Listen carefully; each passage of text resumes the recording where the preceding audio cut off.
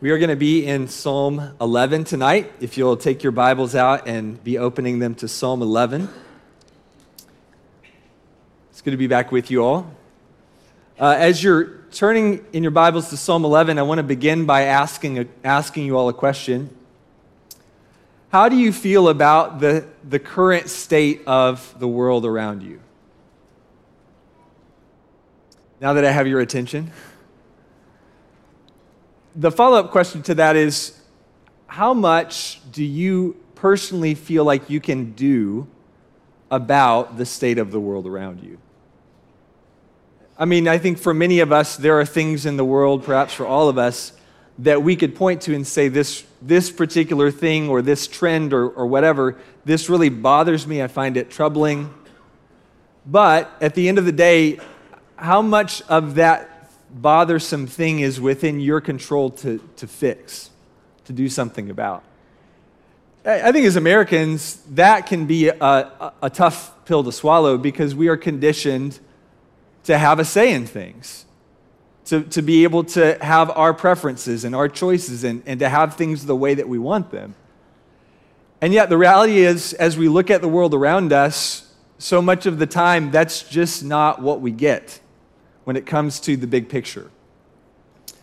It really shouldn't bother us as Christians, though, because as Christians, the whole idea of having our way and having our preferences is really antithetical to what being a disciple of Jesus is about in the first place. Really, we are supposed to be people who are used to deferring to others, to deferring to our King primarily. But it's amazing to me, and this is just as true in my life as it is in the lives of others around me. It's amazing how quickly I get bent out of shape when things don't go the way that I want them to. And what we're going to talk about tonight is this idea of what happens and specifically how do we respond when we look around, when we look at the world around us and we see foundations that seem like they're being destroyed, that seem like they're crumbling. And that could be on a national level, it could be on an international level, it could be on a personal level, on a family level. There are times, as we're going to see from the life of King David tonight, there are times in everybody's life, I don't care who you are, even for the King of Israel, where there will be things in your life that will make you feel like your foundations are crumbling or being tested at the very least. So David's going to say some things about one such occasion in his life in this psalm, in Psalm 11, that hopefully will help equip us to know how to deal with those moments in our own lives. And I want to just jump right into this text and read the first 3 verses together and just try to get a sense for what's going on in David's life as he says these words. Psalm 11, beginning in verse 1. In the Lord I take refuge. How can you say to my soul, flee as a bird to your mountain? For behold, the wicked bend the bow, they make ready their arrow upon the string to shoot in darkness at the upright in heart. If the foundations are destroyed, what can the righteous do? Stop right there for now. And what I want to notice with you, first of all, is who is writing this. We pointed out right off the bat that this is a psalm of David. We're going to look at 4 things just in these first few verses here that are going to serve as an outline for this psalm. Number 1, we're going to see the circumstances in which David writes this psalm. And we're going to notice, second of all, that David is going to receive, based on those circumstances, he's going to receive counsel from people close to him about how he should respond to the circumstances. And then those who are counseling him are going to give reasons for their counsel. So we're going to look at, first, the circumstances, second, the counsel, third, the reason for the counsel, and then finally, what is David's response? Those are the 4 things we'll start by noticing in this psalm. First of all, the circumstance here is that this is a time in David's life when he was afraid for his life. We don't have all of the details of this. We can speculate about this perhaps, but there are people actively trying to take David's life, as we read in verse 2. The circumstance of his life was this: the wicked bend the bow, they make ready their arrow upon the string to shoot in darkness at the upright in heart. Something was going on in David's life that was threatening his very survival. And so the counsel that David was receiving in light of this circumstance is in verse 1. Everybody around him is saying, David, you need to flee as a bird to your mountain. Based on what's going on in your life, because there are people who are trying to kill you, the best thing, the only thing for you to do right now, David, is just to get out of here. Just run away for now, find refuge in a safe place, and then you can live to fight another day. And the reason for that they give here in the text is this question that they ask in verse 3. If the foundations are destroyed, what can the righteous do? What do you suppose they're saying by that? I think there are a couple of options, at least a couple of possibilities for what this means. One could be that they're saying, if the foundations are destroyed, what can the righteous do? In the sense that David is the foundation of the nation. He's the king. And if David gets taken out, if the wicked that are bending the bow and trying to take his life, if they succeed in that, then what are the righteous in the kingdom going to do? What's left for them? Because their foundation, their king, is not going to be left standing. So they're kind of wanting David to flee and to protect himself so that in his refuge or in his safety, they can have safety.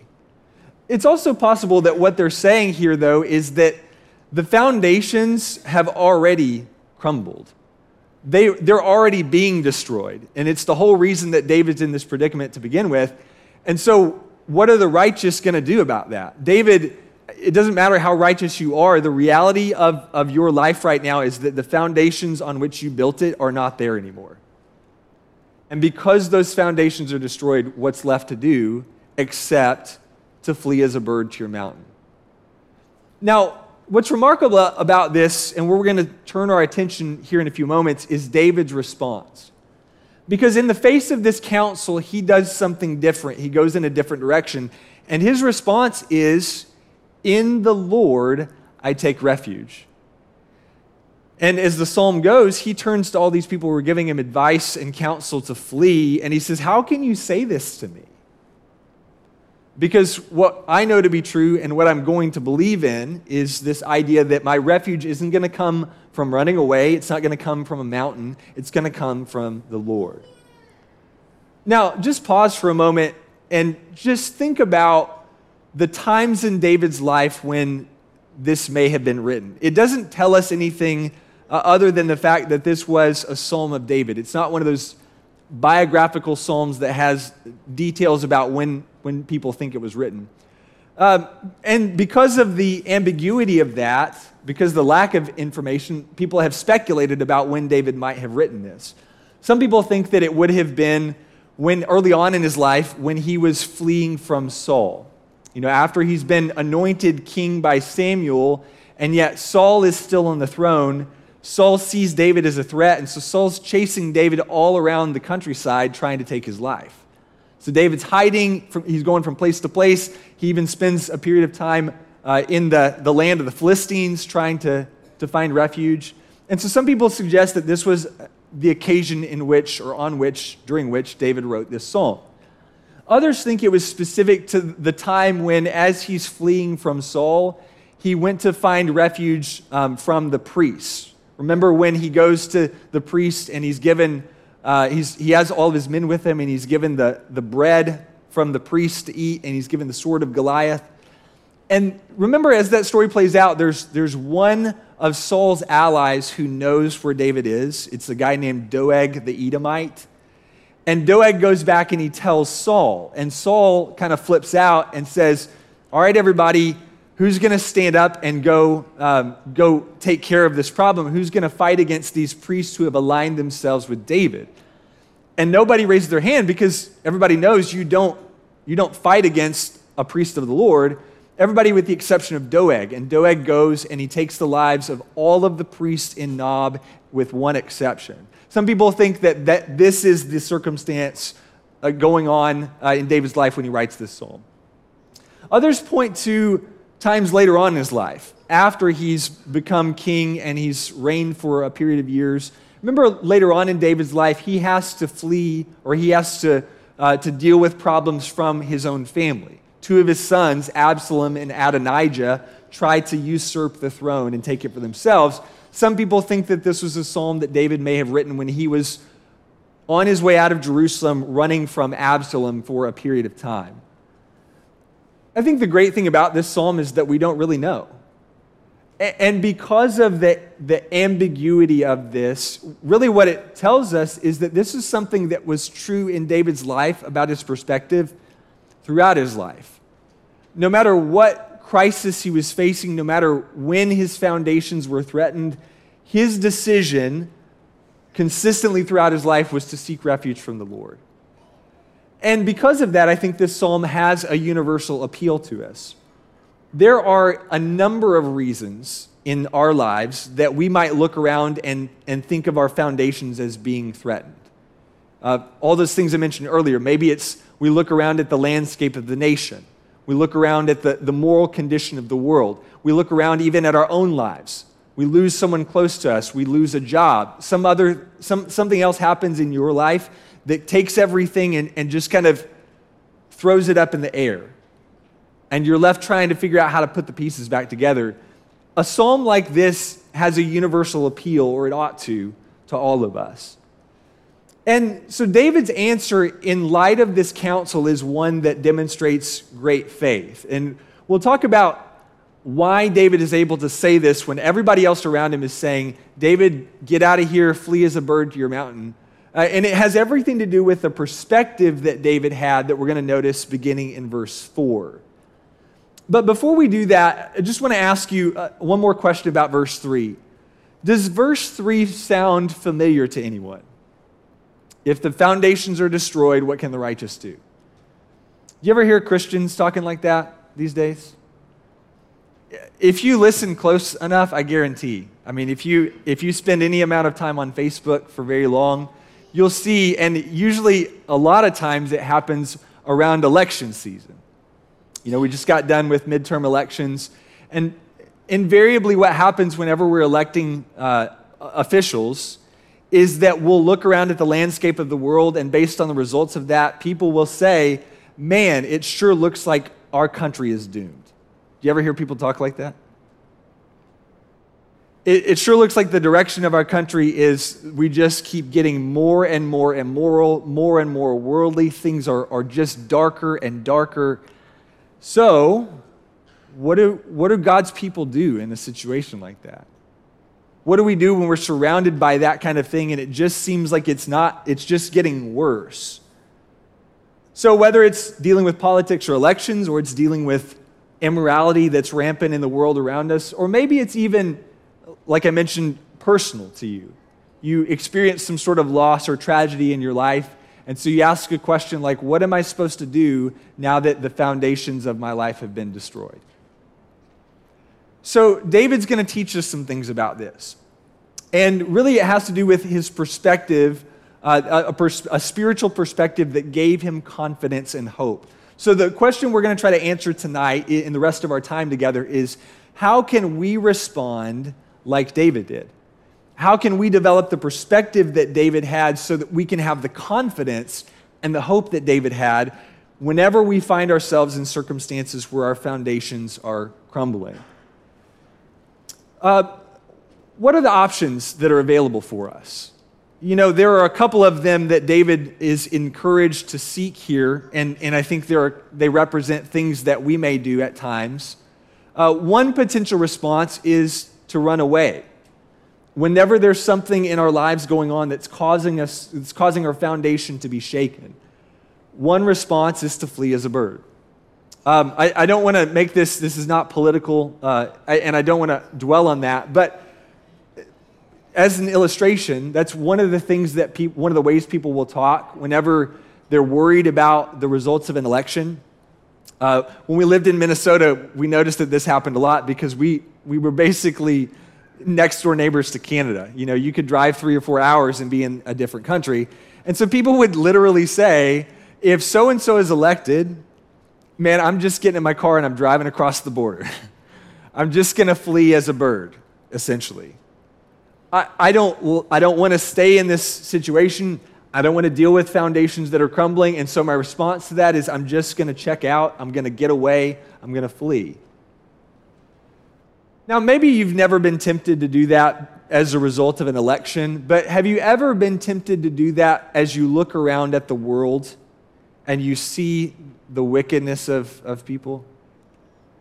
Have you ever been tempted, and maybe you don't say literally, I'm just going to move my family and kind of go off into solitude and we're going to build our own compound and isolate and nobody's going to get anywhere close to us. Maybe you're not thinking along those lines. But is that sometimes a temptation even just internally, mentally? If the world is going to be the way that it is, then I'm just going to distance myself from it. And I'll live in it, and I'll work in it, and I'll go about my business, but I don't really want to have any part of it. There's a tension that is a very real tension that Christians deal with because we're called to be separate from the world, and yet at the same time, we're also called to be salt and light in the world. And so if the temptation is we just check out and we flee from the crumbling foundations around us or the crumbling morals around us, the temptation is withdrawal. The problem with that is that we lose that purpose.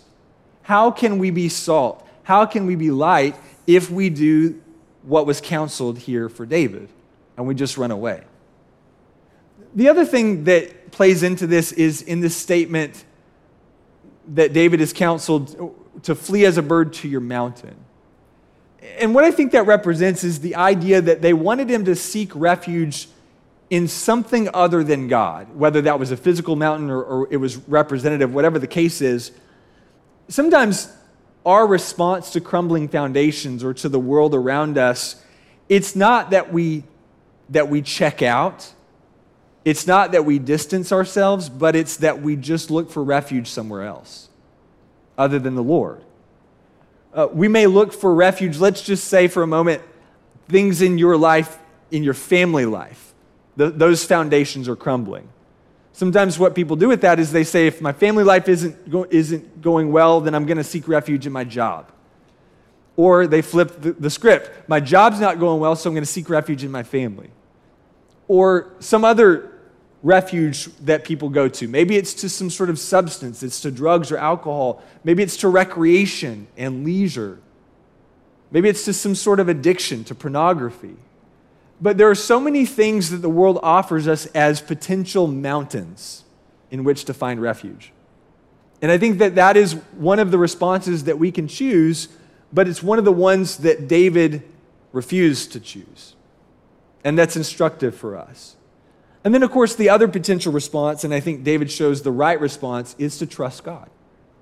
That instead of trying to run away, instead of trying to abdicate our role as salt and light in the world, instead of looking for refuge in something other than God, we take refuge in the Lord. And that was David's perspective. Now, this brings us back to this question, what was it that allowed David to have that perspective? So we're going to notice that the rest of this text teaches us it had everything to do with how David viewed God. So let's continue the reading in verse 4. And what I want you to notice here is, as we look at how David viewed God, is that there were two things about God that David paid attention to and that David thought about. One is God's position, and one is God's character. Look for those two things in the rest of this psalm. Psalm 11, verse 4, continuing, David says, "The Lord is in his holy temple. The Lord's throne is in heaven. His eyes behold, his eyelids test the sons of men. The Lord tests the righteous and the wicked, and the one who loves violence, his soul hates. Upon the wicked he will rain snares. Fire and brimstone and burning wind will be the portion of their cup. For the Lord is righteous. He loves righteousness. The upright will behold his face." So these are the things that David focused on from God that allowed him to take refuge in the Lord. The first is this idea of God's position. He mentions in verse 4 that the Lord, first of all, is in his holy temple. So want you to think for a moment about whenever foundations crumble in our lives, whenever there's some sort of broad failure in the world that we see, or whenever there's some sort of individual failure in our own lives that we see, oftentimes the questions that we ask are, number one, if the failure is personal, can God fix me? If the failure is broad, then the question might be, can God fix all of this around me? And this first picture of God that David had, I think, deals with this idea of personal failure. When we think about the picture of God in his temple, what would that have represented to someone like David? What would it have represented to a Jew? The presence of God in the temple, or the picture of God in the temple, was, of course, a picture of intercession. It was a picture of presence. It was a picture of covenant loyalty. The temple and the tabernacle before it were all about God indicating to his people that he was there with them, that they were his people, that he was their God, that they had intercession. It was where they would go to make sure that they were right in their covenant relationship with God. And so it was a very visual reminder to them that God was loyal to keep his promises. Now, what's remarkable about this is think about who's saying this. This is David. He's saying this before there was even such a thing as the temple. David is the one that wanted to build it, but of course, we know he wasn't the one who was actually able to build it. In David's lifetime, there was no temple in Jerusalem. There was a tabernacle. But it's interesting that David still had this picture of God in his holy temple. And I think that shows us what David knew is that God was present with the righteous, that God interceded with the righteous, God was loyal to the righteous, whether there was a temple or a tabernacle or not. And even when things in his life looked dim, even when he was walking through the valley of the shadow of death, he had confidence that God was with him, that God was preparing a table in his presence, that God was interceding for him, and God was going to keep his promises. So that's the idea of this picture of God being in his holy temple. The second picture that David mentions related to God's position is that he sees God not only in the temple, but on his throne. And if the temple represents the presence of God and the loyalty and the intercession of God, what do you think the throne represents? It represents the idea that God is in power, that God reigns, that God is in control. And when you zoom out from David's life and you look at the bigger picture of Israel's history, how often was this a message that God was trying to communicate to his people? I mean, you go back even to Exodus. The whole idea behind the 10 plagues, it wasn't just to bail Israel out of Egyptian bondage, but it was to make it very clear in that process that God was really on the throne. That even though Pharaoh was hardening his heart and saying, I'm not going to let Israel go, compared to God, Pharaoh was not the one in power. Or you fast forward to the days of Babylonian captivity and think about a book like Daniel. How many of the images and the events that take place in the book of Daniel are designed to show us, yeah, Nebuchadnezzar may be sitting on a throne in Babylon, but who's really in control of things? Who's really even allowing this to happen in the first place? God is the one behind it. He's the one who's reigning. He's the one who's in power.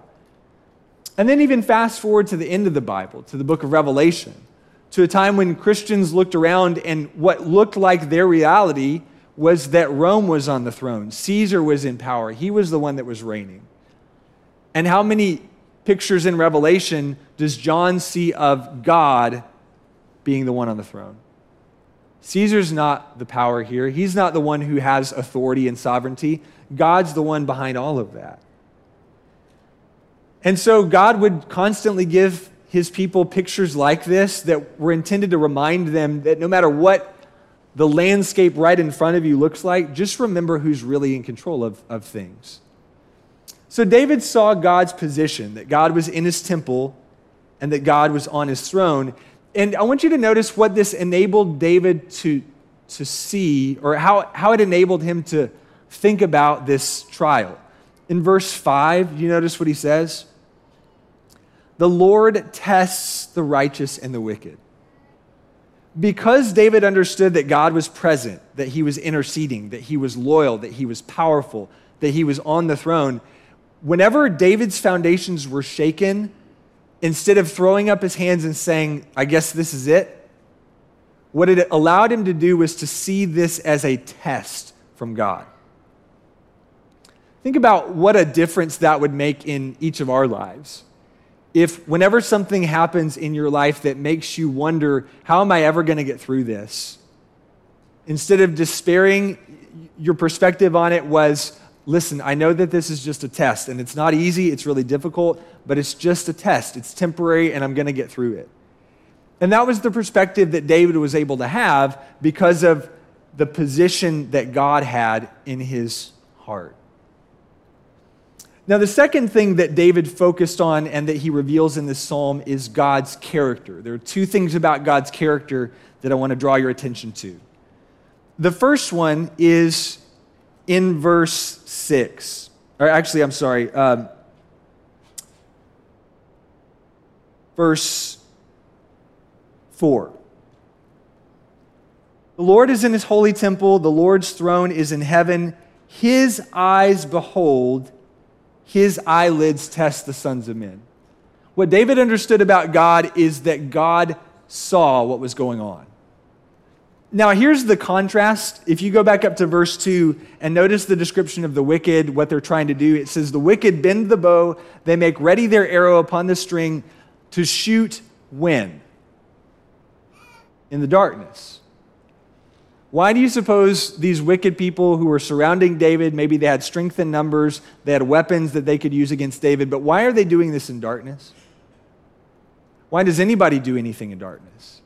If not to try to hide something that they know is not right. And yet that's what makes David's perspective so telling here, is that David, even knowing that these people were trying to, whoever it was, were trying to do this in secret, he understood in verse 4 that they couldn't hide from God. Christian, do you believe that about the Lord?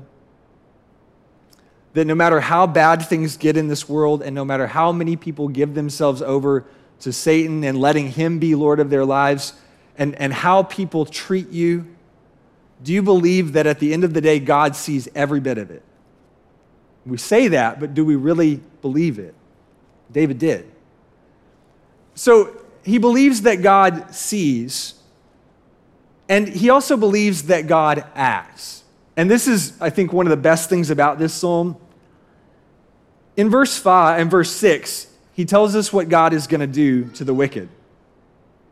So get this picture in your mind. David is surrounded by all of these wicked people. They've drawn their bow, and they've got it ready to release the arrow, and that's going to be lights out for David. And so you just get this picture in your mind of David being surrounded. And then all of a sudden, God calls in the artillery from on high. Verse 6, upon the wicked he will rain snares. Fire and brimstone and burning wind will be the portion of their cup. I mean, can you imagine just witnessing something like that? One man being surrounded by people who are ready to shoot, to fill his stomach with arrows. And then all of a sudden, all of this fire and brimstone just drops from heaven and destroys everybody, with the exception of the righteous man in the middle.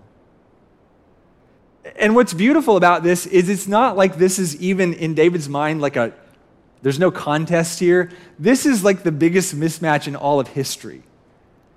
You know, everybody thinks that they're going to be able to take out David, and David has every confidence that this isn't going to shake God one bit. What do you think of when you think of mismatches? There's one picture that comes to my mind more than any other, and it comes from when I was a little kid.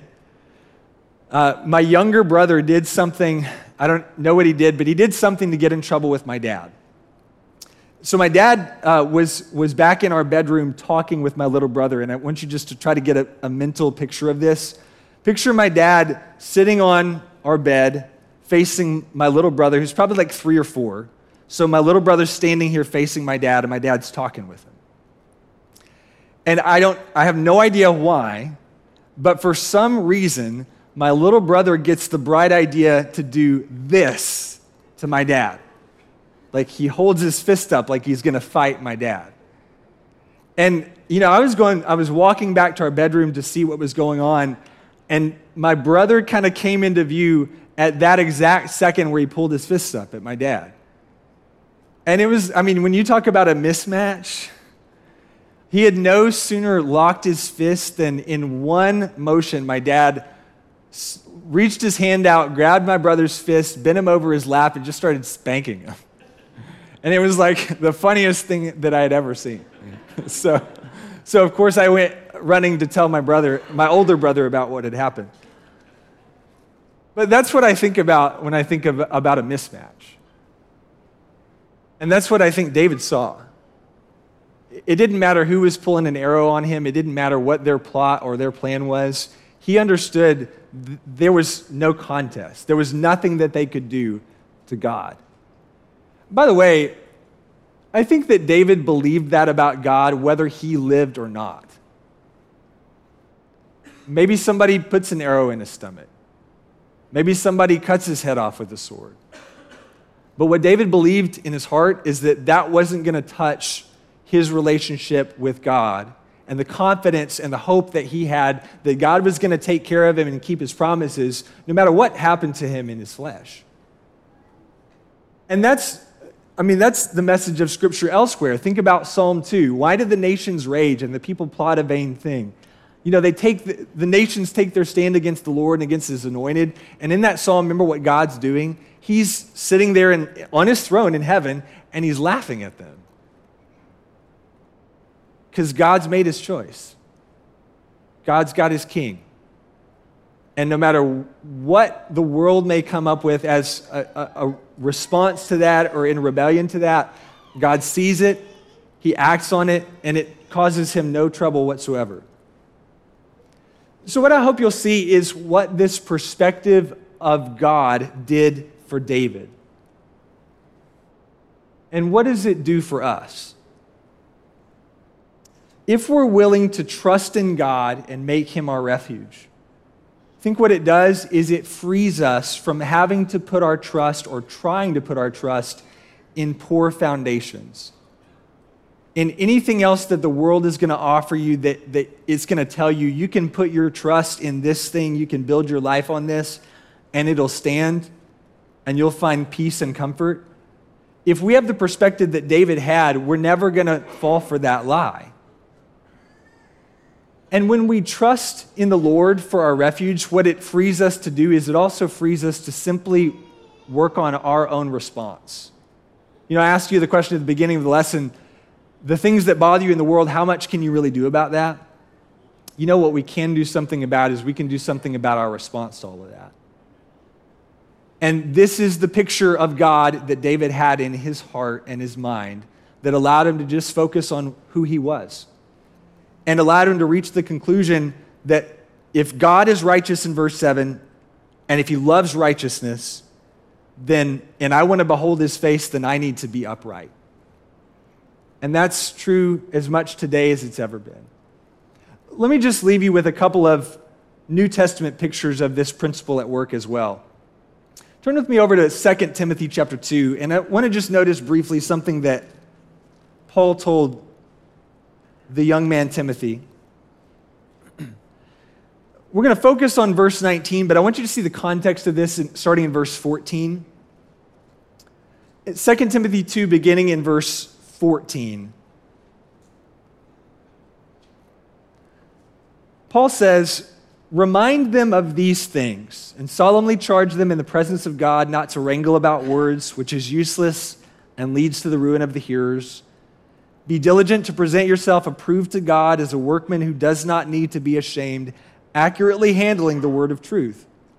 But avoid worldly and empty chatter, for it will lead to further ungodliness, and their talk will spread like gangrene. Among them are Hymenaeus and Philetus, men who have gone astray from the truth, saying that the resurrection has already taken place, and they upset the faith of some." Now notice verse 19. "Nevertheless, the firm foundation of God stands, having this seal: the Lord knows those who are his. And everyone who names the name of the Lord is to abstain from wickedness. You get a sense in this for what people were doing around Timothy, what kinds of things he was hearing. And this is practical because this kind of stuff, these kinds of conversations happen all around us. And so much of the problem, whenever we start to see foundations crumble, is that a lot of times the response of the world, certainly, and sometimes even among God's people, is that our response to that is just to wrangle about words and to talk about things that does nothing other than lead to the ruin of the hearers.